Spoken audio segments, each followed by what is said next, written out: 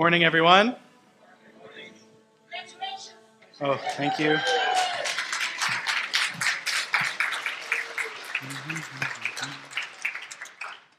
Okay. I don't know what to say to that, so I'll just smile awkwardly and continue on. So if you don't know who I am, my name is Devin, and I'm the family ministries person here at Village Green. And I'm excited to be back up again this week and to be sharing in our series, Unlikely Heroes. And in case you don't know what an unlikely hero is, John has two awesome definitions for them, and I wanted to share them with you before we get in this morning. So the first one is a person who carries a significant life burden, but who carries it with faith, dignity, integrity, and perpetual hope. And then the second definition is an ordinary person whom God uses for extraordinary result. And for today's hero, it's a little bit different. So I don't know if you know the story of Ehud at all, but yeah, it's more almost like a comic book or like an action movie than like just like an ordinary dude doing an ordinary thing. It's a really great story, and I'm looking forward to sharing it with you. Today's message is titled Drastic Choices.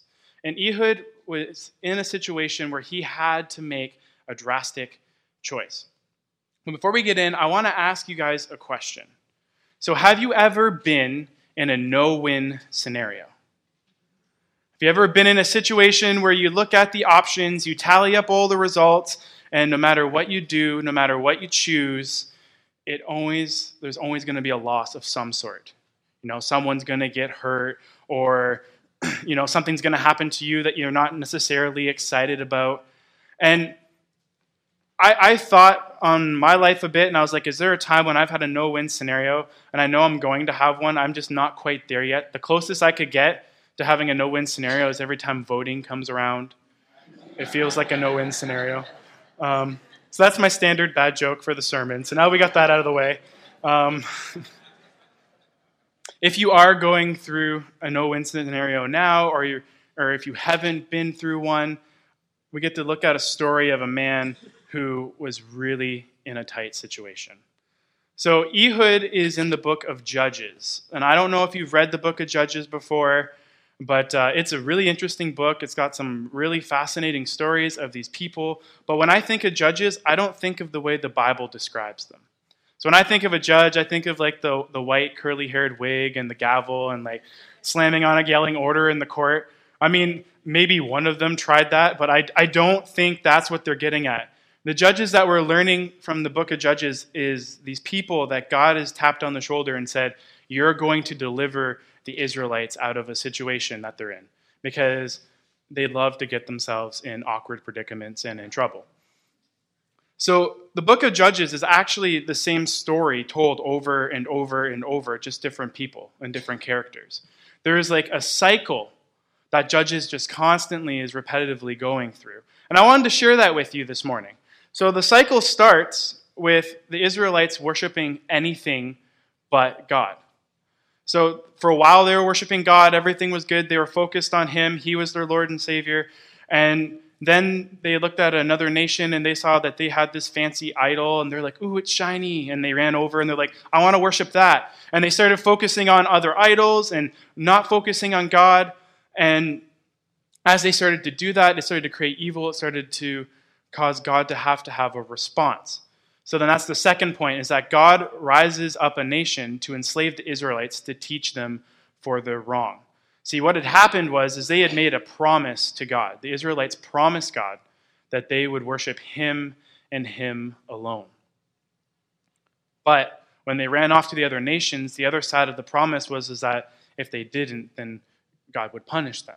Like He promised that He would have favor on them if they did, but if they chose to walk away, then they were breaking their side of the promise. So then the consequences have actions. So He would rise up other nations, they'd come, they'd take over the Israelites, and they'd enslave them. And then over a series of time, the Israelites would eventually realize, hey, maybe we did something wrong, and they would call out to God. And that's point 3. They'd realize that they have wronged, that they have sinned, and they would cry out to God for deliverance and forgiveness. And the last point is that God would raise up a judge who would deliver them. So God would look at His people, He would see them suffering. Hear them crying for help. And he loved them, so he would deliver them. And that's the cycle. Then once the judge passes away or retires, they go back to worshiping other idols, and then they get enslaved, and it just goes over and over and over and over, and it just keeps going. And that is the whole book of Judges and a large portion of the Old Testament, is the Israelites just not looking at the back and realizing, hey, if we did something different, maybe things would be different for us. So at the point that we're going to be jumping in with Ehud, he's not the first judge. He's like a couple in. So they've already gone through this cycle several times. And it comes into Judges chapter 3, verses 12 to 14, and it says, "Once again the Israelites did evil in the Lord's sight, and the Lord gave King Eglon of Moab control over Israel because of their evil.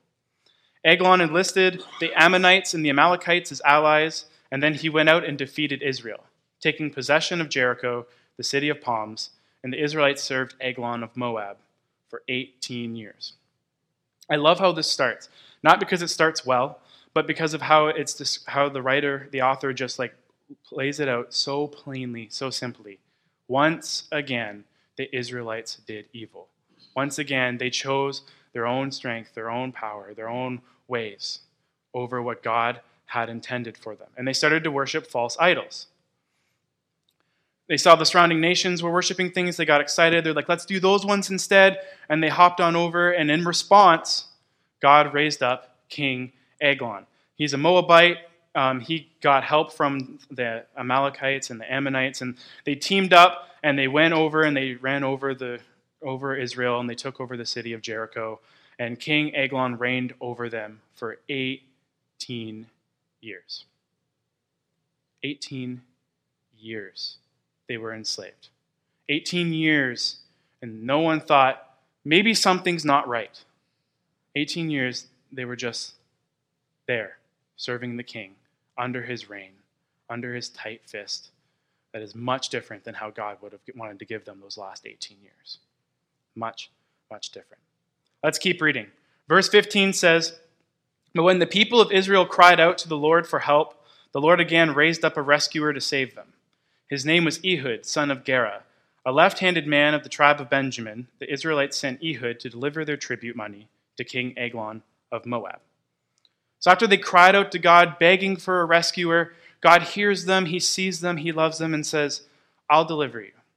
He taps on a guy named Ehud and says, it's your time to shine. It's time for you to step up. And I want to say this because I'm going to read the whole story. And the reason why is because the details are so important for how the story actually plays out. Quite often when we read about people in the Bible, you hear like their name, you kind of hear maybe, what nation they were, but you never hear like, oh, they were like 5'6", weighed about 170 pounds, good build. Like you don't get details. So when the Bible gives the details to a character, it's because it's important to what is being shared.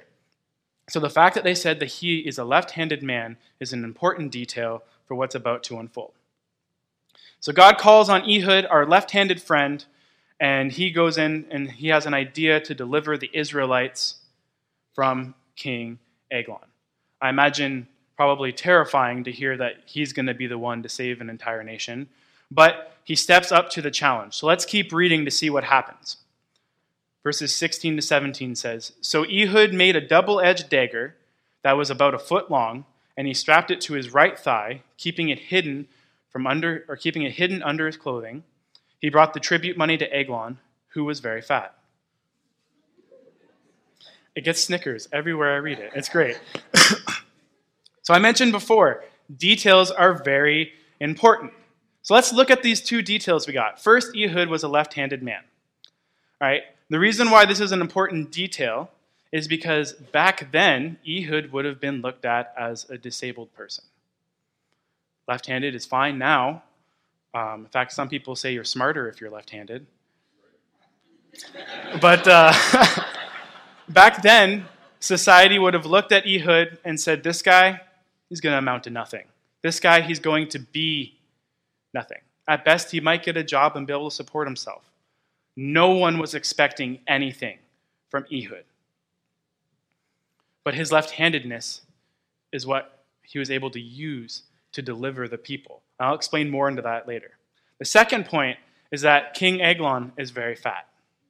Now, sorry, it still gets me every time. This teaches us a couple things. So it doesn't just say he was big, it doesn't just say he was hefty. It says he was very fat. And this shows us into his character and who Ehud is.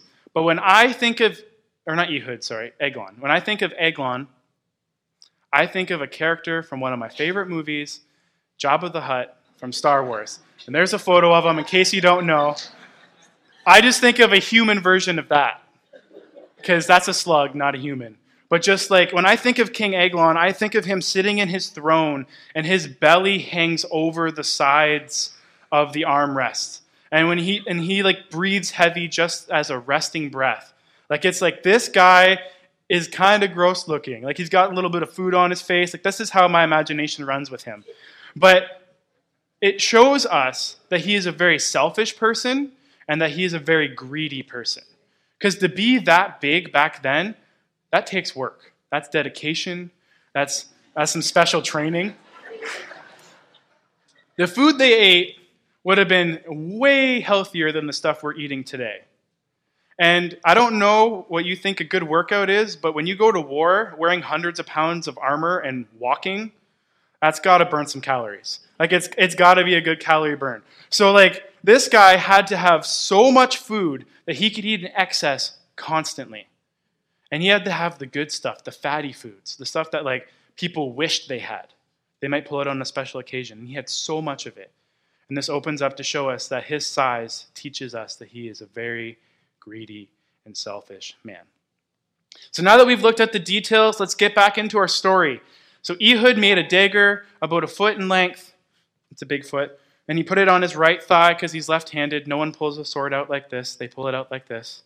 So he put it on his right thigh, hid it under his clothes, and they bring a tribute to the king. Let's keep reading. Verses 18 and 19 say, after delivering the payment, Ehud started home with those who had helped carry the tribute. But when Ehud reached the stone idols near Gilgal, he turned back. He came to Eglon and said, I have a secret message for you. So the king commanded his servants, be quiet, and sent them all out of the room. What's about to unfold is very graphic. It is very much so like a movie. You don't quite expect to read it in the Bible, but it's here. And Ehud is in the throne room. They've brought the offering. They've laid it before the king. The king's probably looked at them and grumbled, get out. He's happy with his offering. So the people turn, they walk away. And Ehud has made it all the way here. And let's think on this. All right? He brought a weapon to see a king. There's bound to be security checks. But no one expected Ehud to be left-handed. So every time he went to a security check, when they checked him for weapons, they checked his left leg for a sword. He's good to go. On he went. Didn't even think about him being left-handed, because that's how little they viewed those people back then. Ehud's standing there. He's made it through all of the security. He's ready to go. And he just turns around and starts to walk away. While he's walking away, I imagine in his mind he's saying, I can do it next month or next offering. I don't need to do it now. He was probably terrified, and a part of him didn't want to do what he was about to do. He didn't want to create the act that was going to lead to Israel's victory, because it's not a good one. As he sees the idols, he sees them with his eyes, he looks at them and he goes, I have to do something.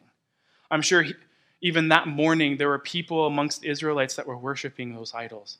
And he's thinking, these things are what are destroying our relationship with God.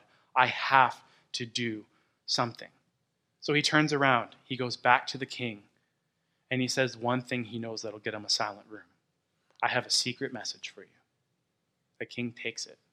Hook, line, sinker. Sends everyone out of the room. All security, all of the servants, everybody out. And not just out a little bit, like out. Out and down the hall and down the stairs. Like go have a coffee break. Like they're not even within earshot of hearing mumbling. Ehud is alone with the king. Let's keep reading. Verses 20 to 23. Ehud walked over to Eglon, who was sitting alone in the cool upstairs room, and Ehud said, "I have a message from God for you." As King Eglon rose from his seat, Ehud reached for it with his left hand, pulled out the dagger strapped to his right thigh, and plunged it into the king's belly. The dagger went so deep that the handle disappeared beneath the king's fat. So Ehud did not pull out the dagger, and the king's bowels emptied.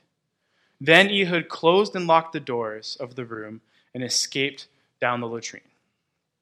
He's alone with the king, and he could have just done it. But he's like, I have a secret message for you from God. Now, this is a secret message the king definitely doesn't want. But he didn't know that. And in fact, he was so greedy. He wanted it so bad. He knew the people were gone. He knew they couldn't hear. But he's like, I'm going to stand up and lean in just to make sure nobody hears this message that's for me from God.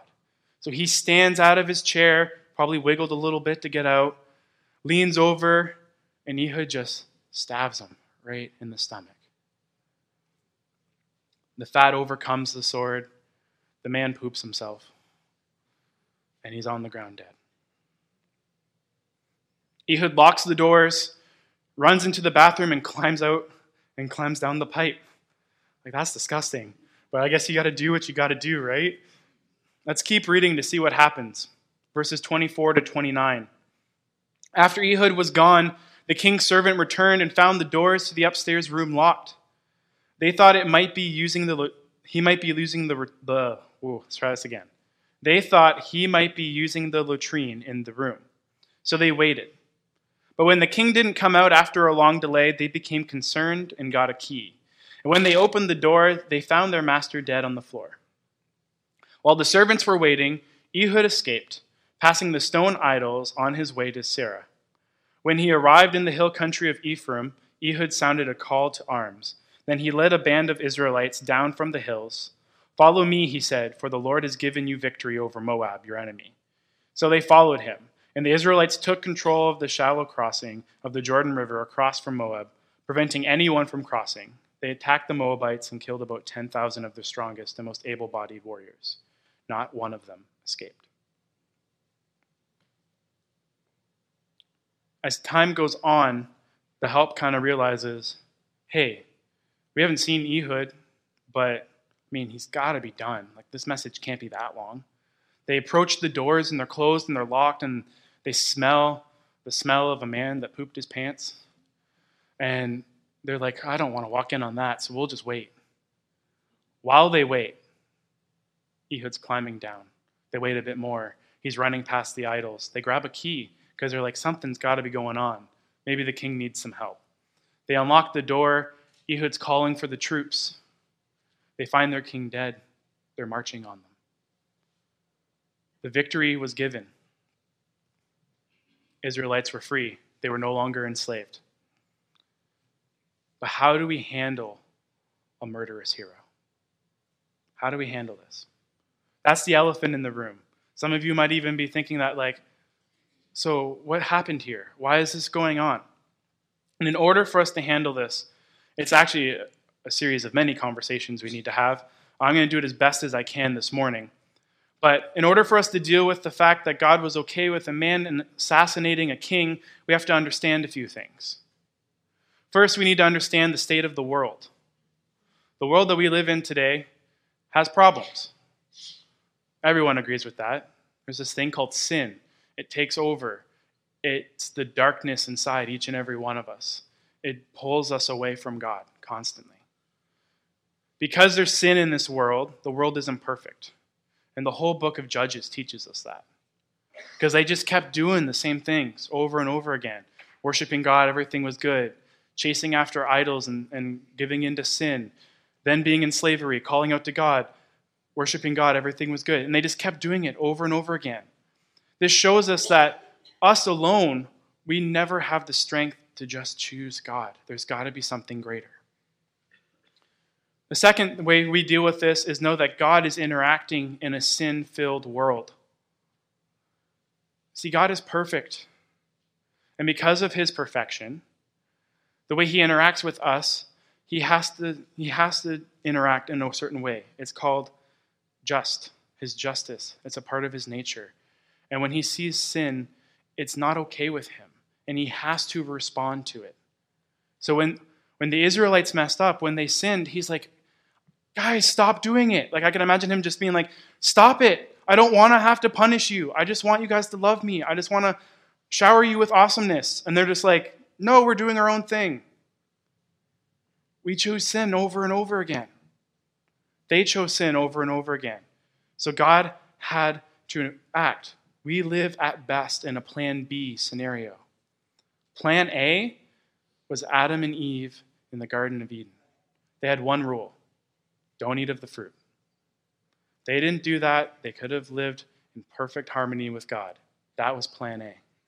But as soon as they ate from that fruit and they knew their actions were wrong, they moved into a plan B scenario. Lastly, Ehud had to do something. God called them to action. And Ehud didn't know a whole lot different outside of war, because that was a common thing back then. So he sat down, he looked at this no-win scenario, and he said, okay, I'm going to do something that I don't want to. I'm going to assassinate a king so that God's people can be free. He had to do something, but he didn't want to. He paused. He turned away. It wasn't like he was like, oh yeah, I'm so excited. I'm going to go murder someone. That was not what he was about. He didn't want to, but he had to do something. And it was the best, worst case scenario he had going for him. And that is what we can take from this unlikely hero. Like I said, life's not fair. Sometimes in life, problems happen. Sometimes we get wrong. Sometimes evil happens. And in those situations, we have to choose the best worst case scenario. There'll be times when you face a no-win situation. And you have to weigh the options and say, all right, this is the best of the worst. I'm going to move forward in this and hope that God is going to work, that he's going to bring out his plan and his glory in a way that we just do not understand. And that's what Ehud did. He went in boldly to take out the king, not because he wanted to, but because he knew that God was going to be able to use it for something greater. Now, I've purposely left out one verse. That's verse 30, the end of the story. And I wanted to do that because although this action is very interesting and very riveting, that isn't what makes Ehud the hero. What makes Ehud the hero is verse 30. So Moab was conquered by Israel that day, and there was peace in the land for 80 years. What makes Ehud the hero is that after that was done, he led the Israelites in a time of peace for 80 years, 8 decades of peace. The best time to be a king over a nation is in the time of peace, because it's all parties and happy times. Everyone's excited. And for 80 years, the people chose God. They worshiped him and only him.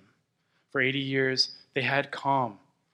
No pain, no sorrow. There was no troubling families being torn apart. It was so much better than it would have ever been if they had those 80 years under King Eglon. Although with his diet, I don't know if he would have made it that long anyways. But 80 years of peace, that's what makes Ehud our hero, not his drastic choice. So Village Green family, I want to encourage you this morning to face no-win scenarios, no-win situations, as people who are willing to just trust that God is going to work in the best worst-case scenario. Because God is always there. God is always working. And the greatest thing about it is, yes, the world is still a plan B situation. There's still sin. But God made it so we can go back to plan A. God looked at us and knew from the very beginning that humanity would never be able to save themselves. But he allowed us to learn that for ourselves. And then he took himself, his son, and sent him to earth to live a life of perfection, to pull people out of sin, to call people to God. And at the peak of his ministry, God put him on the cross. A perfect man that had no blame to bear our sin. And 3 days later, he stood victorious, resurrected over that sin. That is such an amazing thing. And what that means is that we can come back to plan A. We live in a plan B world, but we don't get 80 years of peace. When you're a Christian, when you commit your life to God, you have an eternity with him in peace, where there's no pain, there's no suffering. There's just praises and happy moments and times with God. That is the hope that we can cling to.